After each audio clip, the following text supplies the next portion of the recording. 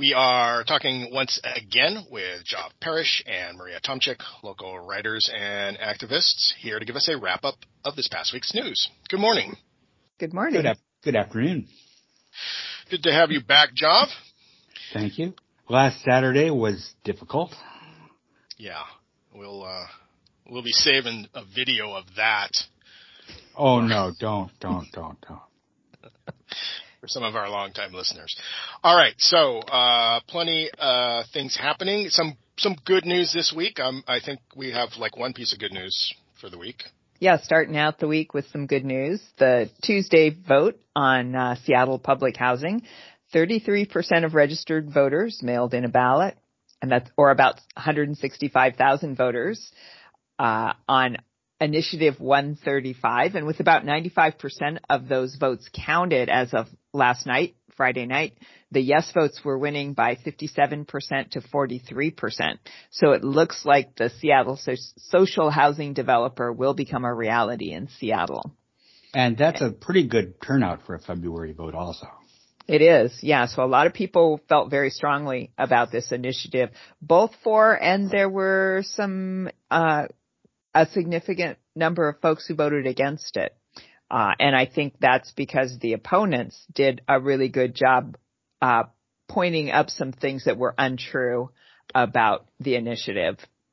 And if you want to find out what those are, I talked about those a couple weeks back when we were talking about the upcoming vote on I-135. Mm-hmm. But the charges that the Seattle social housing developer will compete with other nonprofits for funding just is not true. It's designed to look for funds that other nonprofits are not able to go after, and it's also designed in a way that will allow it to continue to. It can build market rate or just under market rate housing, a certain percentage of that, and it can use the proceeds from that not to pay shareholders for, as private developers do, but instead to turn around and build more affordable housing, which is something that other nonprofits cannot do because they have to build and run 100% affordable housing. They just don't have that quote unquote profit margin that they can turn around and devote to acquiring and building more housing. So the Seattle public housing developer or social housing developer is now a reality. And how will that developer be run? Is it going to be a nonprofit board or? Well, you can go back and read the initiative. The charter for the developer is actually part of the initiative, and it's not a difficult read. I suggest that people do it because it's a quick read. It's fairly easy to read, and it lays it all out there. Who's going to be on the board? Each housing unit or each housing building will have its own board, and the board will have members on it who are residents of the housing, of the building itself. So I think it's really important that people read the charter so that it's not difficult, and you'll get a much better idea of what the social housing developer will be doing. So it's almost like a homeowners association. Yeah, exactly. Except it's structured to be for people needing affordable housing as well as a few market rate units. Mm-hmm. Now, some folks would argue, well, who's going to want to live in a building, with multiple people of multiple incomes? And I have to tell you that I am one of those people who is currently living in a building like that, a building that is run by a private developer who got a tax break to provide a certain number of affordable units, and it works really well. And okay. That tax break, and my building is well run, it's well taken care of, and it is not a problem. Yeah, that tax break has been in effect for at least the last decade in Seattle. So a number of new buildings have gone up with that mixture of different income levels in it. Mm-hmm. Yeah. I highly recommend that folks go back and read the charter and fully understand what the Seattle social housing developer will be doing and get excited about maybe renting or living in one of those units, particularly if you are closer to if you can afford closer to market rate, because you will be, your money that you're paying for rent will not be going into the pockets of some rich folks who are shareholders in a private corporation. It'll be going into a pool of money that will continue to build affordable housing in Seattle. Okay. So, and it might be one of those litmus test issues with the city council races that are beginning to gather more candidates. Yes, there are. There were several new candidates again this week. The primary will be in August, and the deadline for filing is in May, so there's plenty of time for more candidates still. Right now there were new candidates this week in District 1, which is West Seattle, District 2, Southeast Seattle, and District 3, which is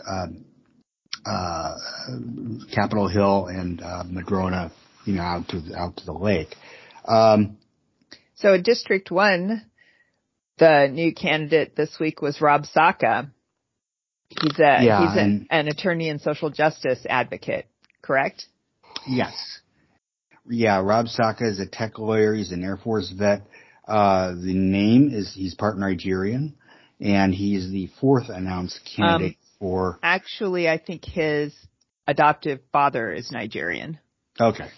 Yeah. Well, he's the fourth announced candidate for the seat being vacated by Lisa Herbold.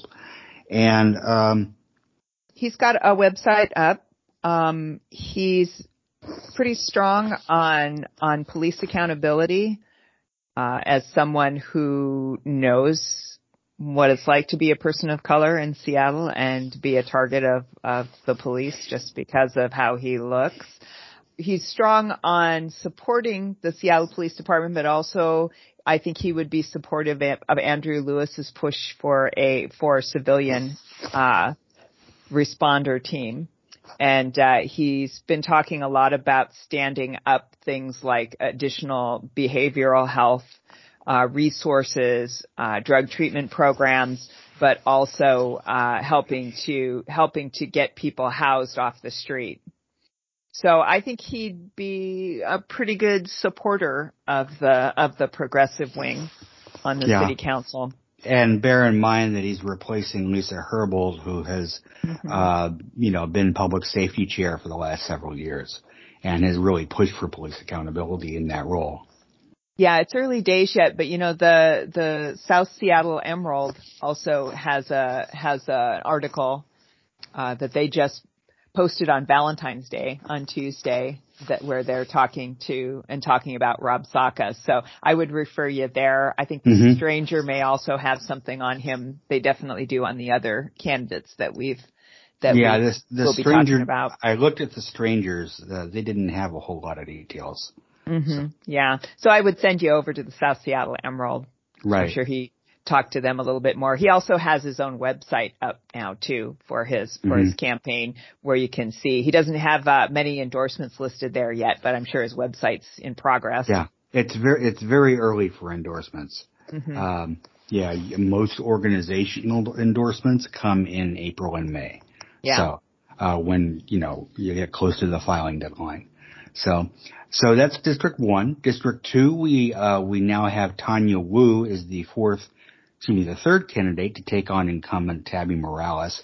She identifies as an international district activist. And the interviews I saw with her didn't belie a whole lot of knowledge about what somebody who is on city council actually does. I don't know if that was your impression, but. Yeah, she comes from a family who are small business owners in the Chinatown International District. She leads the Chinatown International District Community Watch, kind of, community police, assistance group that goes around and patrols at night, tries to, prevent crime. She's a former employee for King 5. She used to run their teleprompter desk. She is got a couple of strikes against her in my book. One is that she was part of the opposition to a new city shelter for homeless folks in the Chinatown International District. She helped get that killed. And she said more than once that she wants to use Jumpstart tax funds, payroll tax funds, to fund more police, hiring more police. So that would be a diversion of the council's original intent for those funds. And SPD hardly ever gets any budget increases. Right, and I don't think it needs that money. And she's very pro-developer, all about adding tax incentives to help private developers upzone. So I think, except in the ID. Yeah, I think she's going to be very much aligned with the sort of pro-business, more conservative folks on the city council.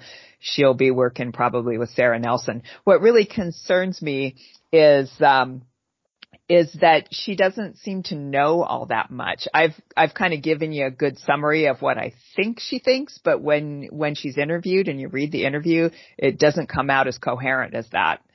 No. So I'm kind of concerned she doesn't know that much about city politics and what the city council actually does. And I have to say that in a race against somebody who's as good as Tammy Morales, she may get her head handed to her on a plate. Yeah, and it's going to be interesting because, the business community has to decide whether it wants to get behind a candidate like Wu taking on Morales, or whether they see it as a waste of money and Morales just isn't beatable. Now, remember, Morales was one of the only candidates in 2019 who got over 50% on the primary ballot. She was a very, very strong candidate, and that was as a challenger for an open seat in 2019. Now she's an incumbent. I think she'll do very well this year. She's going to be hard to beat. Yeah. Now, this brings us to District 3, the seat being vacated by Shama Sawan. And we have now Ephraim Hudnall. He's the guy who's in the King County Prosecutor's Office. And in 2017, while a student at Seattle University Law School, he was also briefly a member of the Federalist Society, according to the stranger. If elected, he wants to complete the streetcar, incentivize developers to build a, quote, poop ton, can I say that, of market rate housing, and institute a vacancy tax. Now, those are pretty standard urbanist positions, particularly completing the streetcar, which is, money down a sinkhole as far as transit projects go, because it's really designed not to move people or goods around town, but to increase property values. That's what fixed rail is all about. So, and the streetcar ridership simply has not been very good, and I don't think building a connector line between the terminus in Pioneer Square and another terminus at Westlake Park is going to increase that ridership a whole lot, particularly because it would result in a single line that basically has a U shape. So there's not a lot of through traffic there. And he wants, 200,000 new, mostly market rate housing? Over the next decade, I think. Yeah, he's got pretty standard urbanist positions, and the folks who are gung-ho urbanists are going to love Hudnall. And the folks who have been around Seattle for a while and know a bit more about Seattle city politics are going to be asking, so what else does he really know about things like homelessness and getting housing to be more affordable, not just building a ton of market rate only. And what does he know about things like police accountability, coming from the King County Prosecutor's Office and not as a defense attorney? What does he know about transportation? A relatively young attorney too. Right, and just being kind of a knee-jerk supporter of what a lot of folks view as a big transportation boondoggle rather than real sort of transportation solutions. So I I think all District 3 needs is one, well-versed candidate to get in there, and he probably would not be that great of a candidate. But so far, there really isn't another great candidate in District 3. Yeah, so. There's 7 different candidates who have filed in District 3. Yeah. That number is just going to keep increasing. Yeah, I've liked Ash Yofu so far among the candidates in that district. I think he is actually better than Hudnall at this point. Probably, yeah.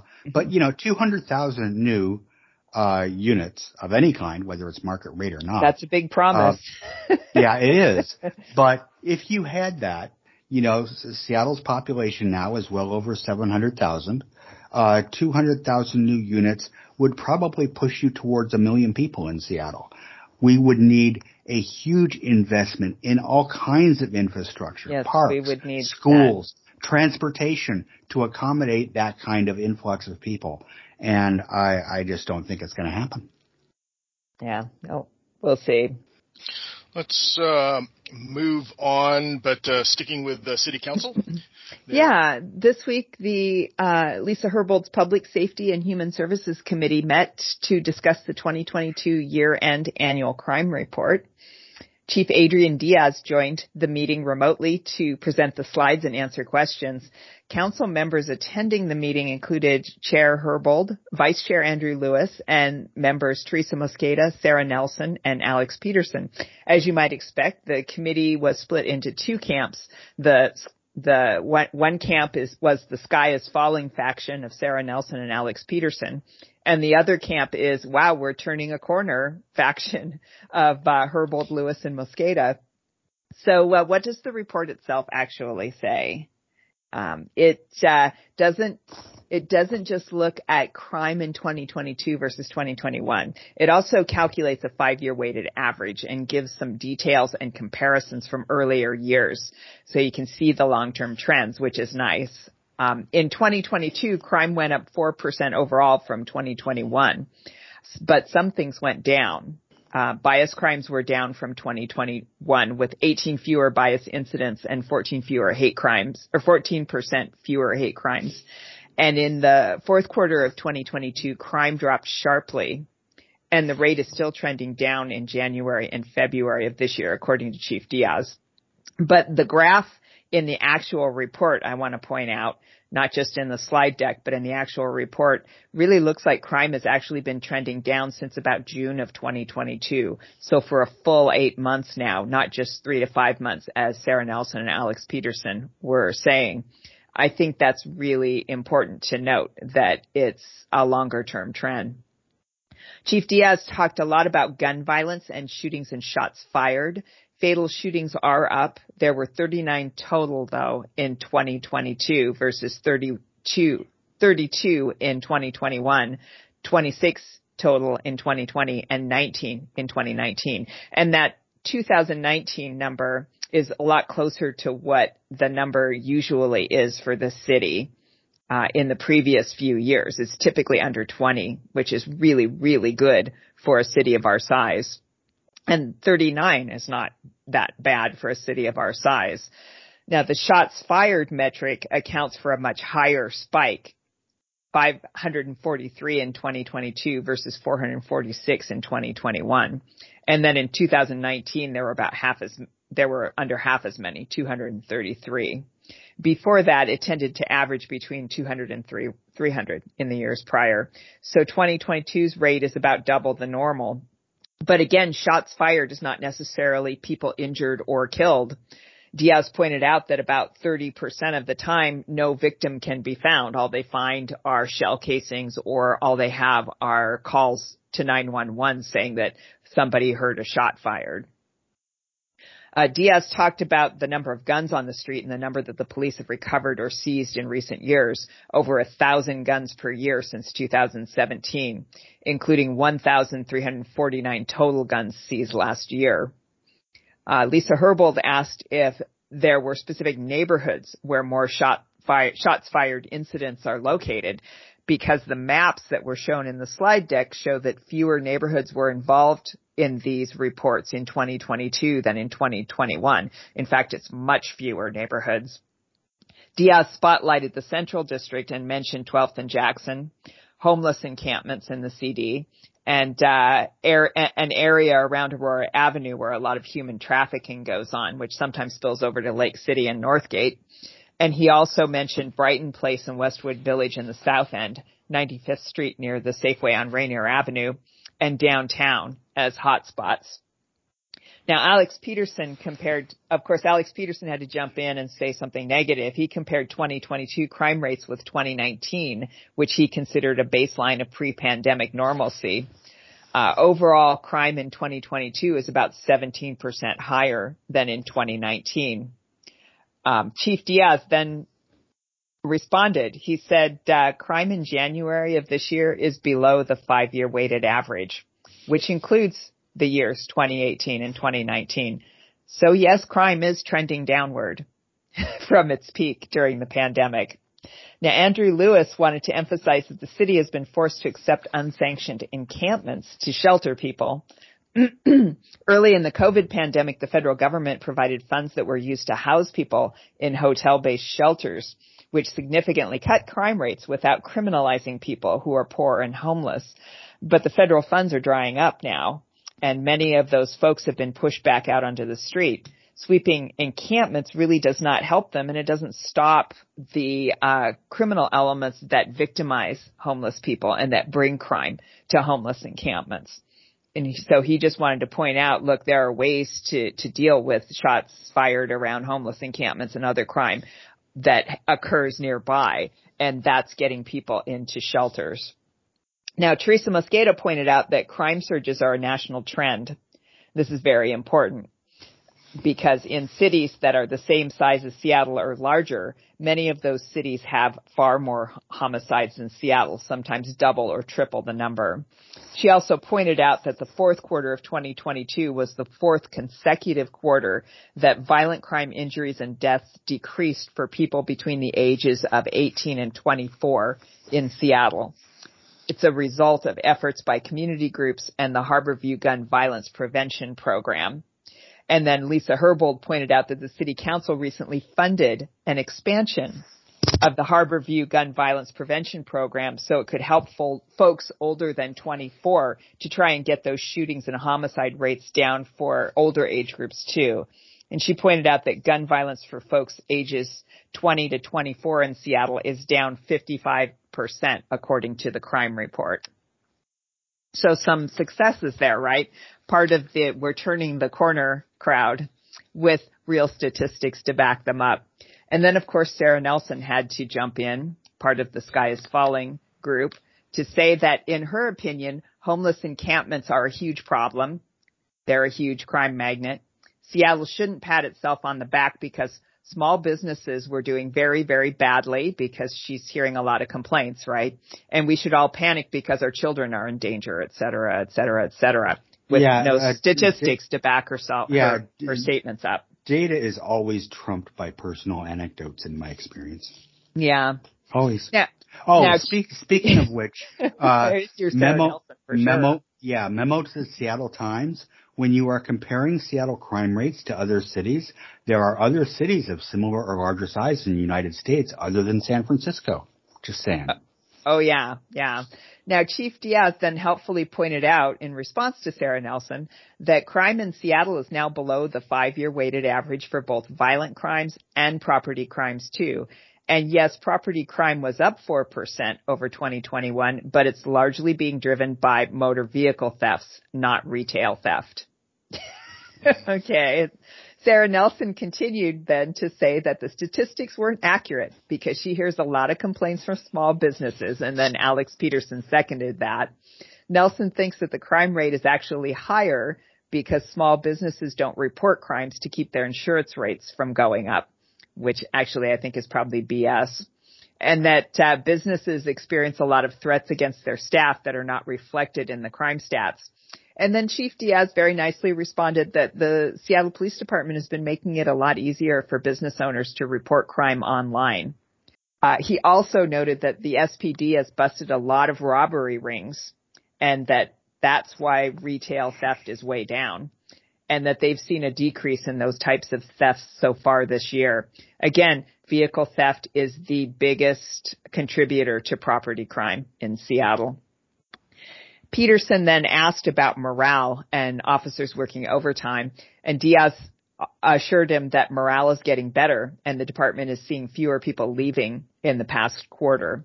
And the department is also now starting to get calls from officers who want to come back to work there. I'm sure the hiring incentives are helping with that. Now, Teresa Mosqueda asked about person down calls and overdoses. Are SPD personnel really needed for responding to those calls?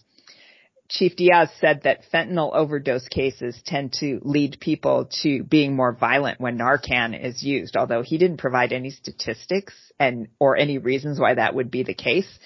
And he only noted that the medical examiner is seeing more overdose deaths related to fentanyl, which is a nationwide trend.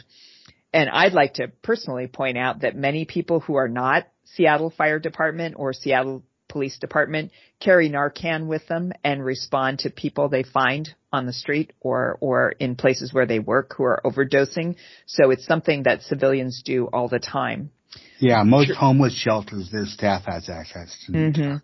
Yes, and Teresa Mosqueda pointed out that when a person wakes up from an overdose, they might naturally respond differently to a police officer than to another type of responder. I think that was very important to know. Mosqueda, Herbold, and Lewis all noted that bias crimes were down for all categories except for homeless people, which is up 229%. Diaz pointed out that it's only a total of 23 cases, but still it does reflect a rise in hate crimes against people based solely on their lack of a place to live. I think a measure of the political temperature here in Seattle. Agreed. Lewis noted that there appears to be a cultural bias within SPD to setting up a civilian responder team, or maybe just a misunderstanding about how a civilian responder team could enhance and be helpful to the SPD in responding to lower priority 911 calls. That's how it's been used in other cities. Herbold pointed out that other cities have seen success with their chief of police championing and helping to implement civilian teams. And that Diaz will need to play a role in helping to launch this program here in Seattle. Chief Diaz said, "Oh yeah, it's like the community service officers and we love them," but he didn't enthusiastically endorse a new civilian responder team. Andrew Lewis then kind of leaned into his camera and he offered to personally meet and use the resources of his office to meet with Chief Diaz and the rank and file SPD officers to answer questions, discuss how a civilian team might work, and help coordinate it, especially since the council funded it in this year's budget. So essentially, Andrew Lewis is trying to reach out and offer a carrot now after seeing that asking for and then pushing for a civilian team really hasn't gotten anywhere. Yeah. So we'll see. Now, the mayor's office is working with the SPD to come up with a comprehensive public safety plan for Seattle, and they don't appear to be coordinating that with the Seattle City Council. So I think Andrew Lewis and Lisa Herbold are worried that this plan that the mayor and the SPD are going to come up with won't have any civilian response team in it. So I think that's highly likely since Bruce Harrell is mostly taking his marching orders from Diaz and from Spog. Yeah. And so now we'll see if the SPD takes Andrew Lewis up on that offer. Well, I think we're out of time now. Yeah, I think we are. I think we've sucked all the oxygen out of the room. I hope not. We'll be back next week to talk about more fun stuff in Seattle city politics. Yes, and to claim the remaining oxygen. All right.